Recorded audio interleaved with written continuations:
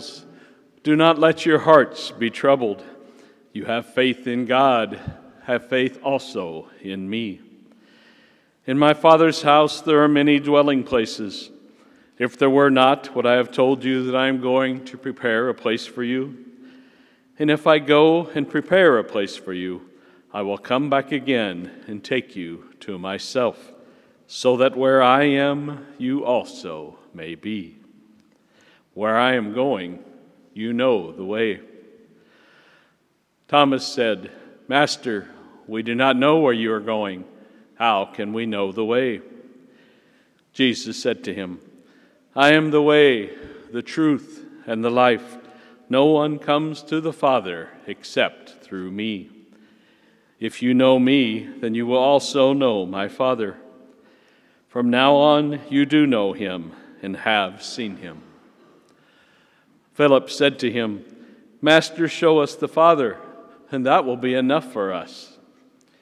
Jesus said to him, Have I been with you for so long a time, and you still do not know me, Philip? Whoever has seen me has seen the Father. How can you say, Show us the Father? Do you not believe that I am in the Father, and the Father is in me? The words that I speak to you, I do not speak on my own. The Father who dwells in me is doing his works. Believe me that I am in the Father, and the Father is in me, or else believe because of the works themselves. Amen, amen, I say to you, whoever believes in me will do the works that I do, and will do greater one than these, because I am going to the Father. The Gospel of the Lord. Praise to you, Lord Jesus Christ.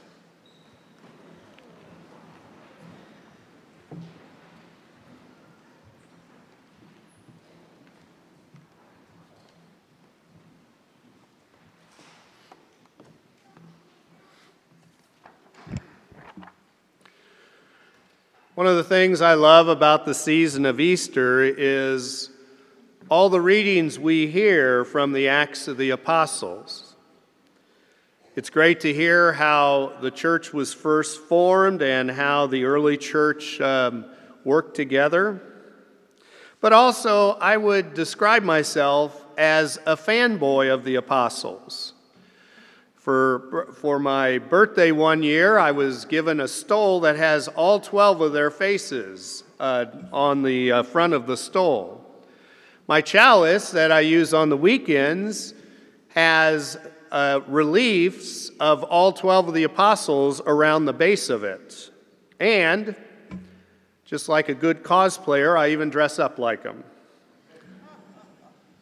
But I think one of the reasons that I love the apostles is, on the one hand, they are the foundation of the church. They are the first people to proclaim the good news of Jesus Christ. But on the other hand, they were so human, weren't they? Time and time again, Jesus is trying to teach them what he wants them to learn, and they just don't seem to get it.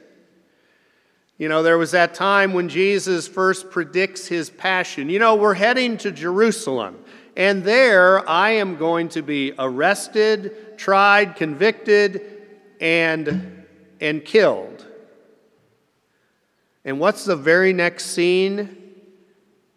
The apostles are arguing amongst themselves who is the greatest. Who is the one that should be seated on Jesus' right? And of course, because we're still in this season of Easter, we're of course reminded of them ultimately abandoning Jesus. And in fact, that brings us to today's gospel reading.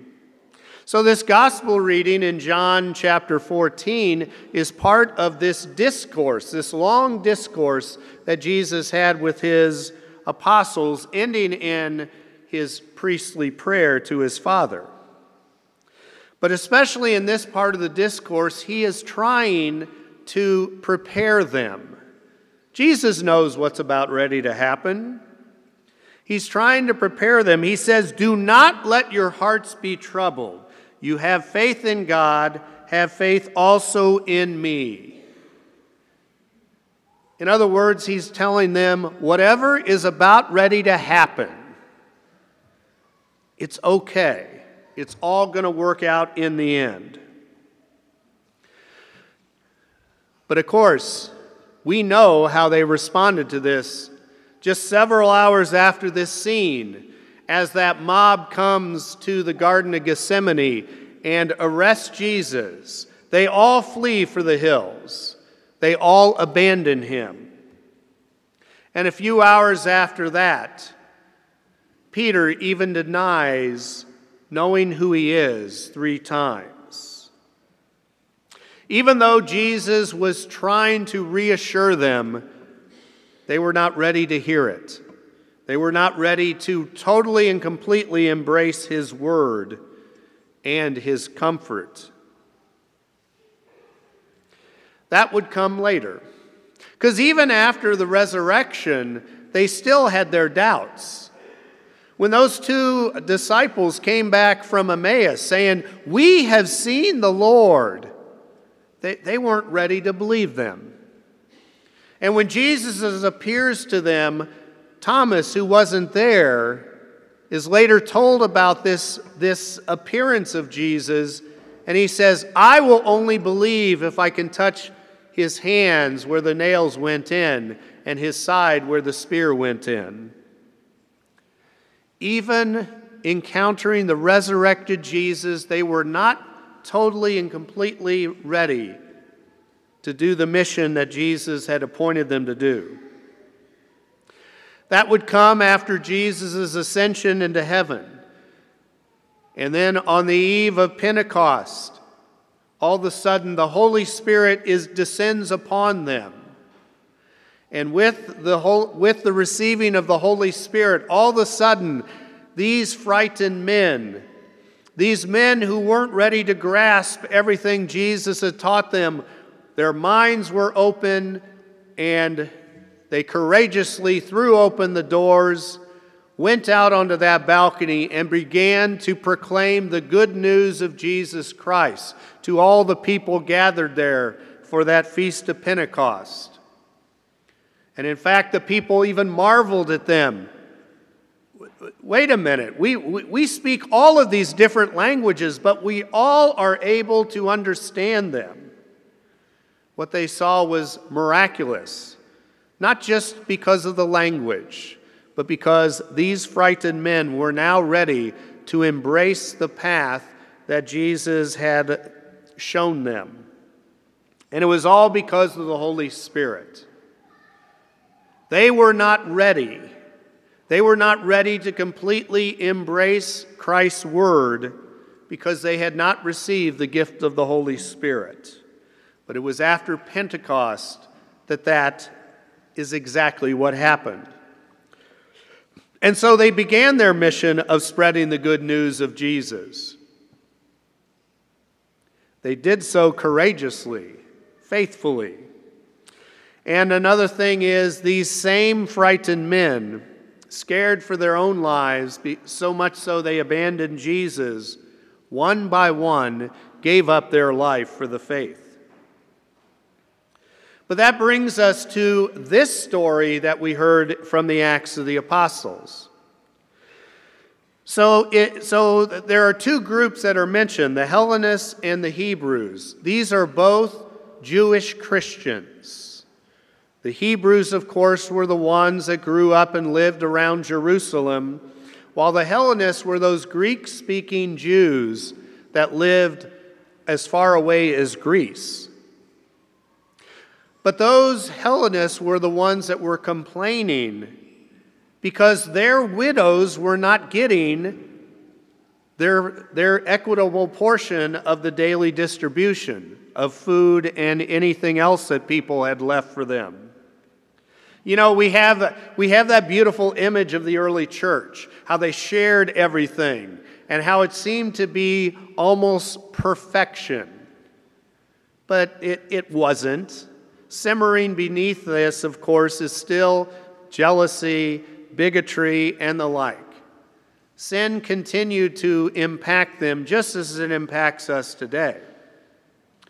And so they did what any good Jews would do. They went to the leaders to judge for them and to rule in their favor. Well, the apostles were busy. They were busy spreading the good news, telling anyone who would listen about Jesus Christ, baptizing them, and performing the other sacraments. And so, through guidance of the Holy Spirit, those 12 followed the Holy Spirit's guidance in ordaining 7 men to the diaconate, a word that means to serve. And so these 7 men were ordained to serve at table, to ensure that an equitable distribution of goods and food was given to all the widows of the community, to all the orphans of the community. Not only did the disciples respond to the Holy Spirit in creating the deacon, the order of deacon, but also in the service of those deacons, we see that they as well were prompted by the Holy Spirit. And in fact, today, each and every good work that we do, each and every charitable act that we do, is prompted by the Holy Spirit. The Holy Spirit took up the residence in each of our hearts from the moment of our baptism. At our baptism, we were offered the gift of eternal life. The punishment of original sin was wiped away. But we also became temples of the Holy Spirit. The third person of the Trinity resides in each and every baptized Christian, prompting us, guiding us towards the path that leads to eternal life in heaven. But the Holy Spirit does not just take over. We have to allow the Holy Spirit in. We have to turn over our lives and says, "Here, do with me what you will." And when we do so, we grow closer to our Savior, Jesus Christ.